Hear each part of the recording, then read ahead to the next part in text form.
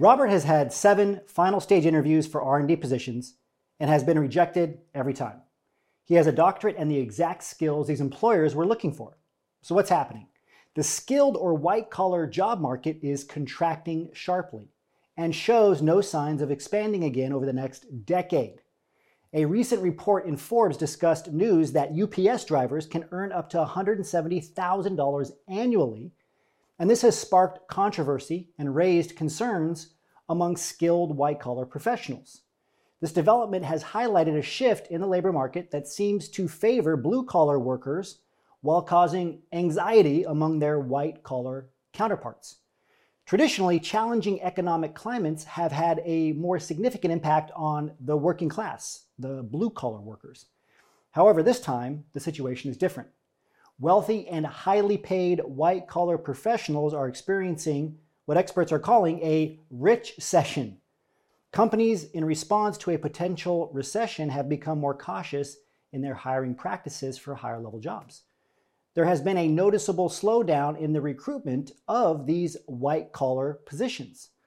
Research from Indeed reveals a 55% decline in listings for tech, biotech, and pharmaceutical roles compared to just a year ago, and a 40% decrease in finance, business development, and project management-related vacancies. Employers are seeking candidates with highly specific and hard-to-find skills that align with the requirements of the job. This hyper-specialization has resulted in job seekers being boxed out of opportunities, and this is expected to continue again for 10 years.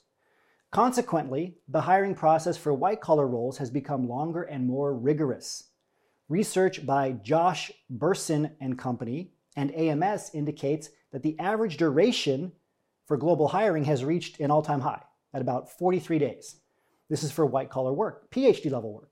This extended recruitment process is viewed as unsustainable for companies seeking to remain competitive and adapt to the rapidly changing needs of their industries. Adding to the economic uncertainty is the threat posed by artificial intelligence, AI.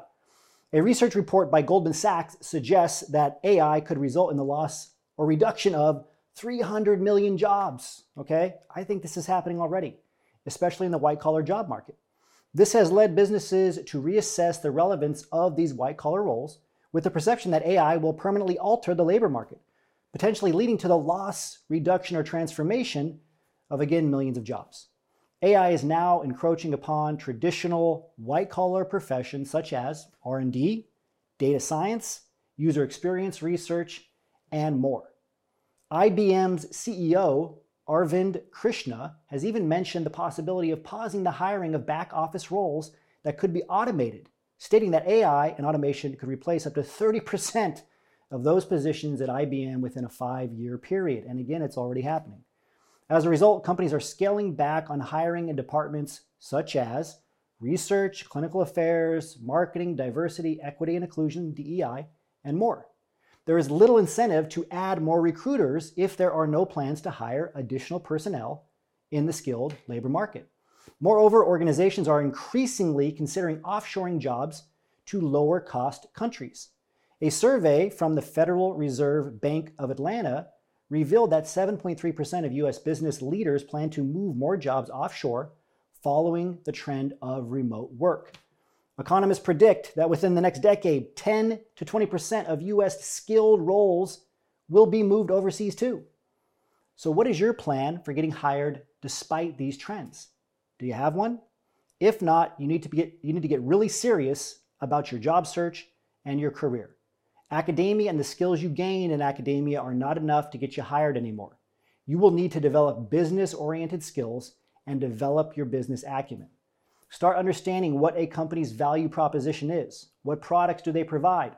What do they sell their products for, as in the price points? Who are their key partners?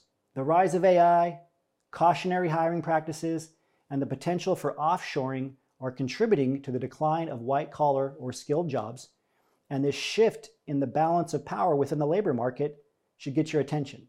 But you can use your degree still to stay ahead if you combine it with a strong understanding of industry practices and the language of industry. This takes us to the end of today's PhD Transition Report. As always, remember your value as a PhD is by thinking and acting like a successful industry professional.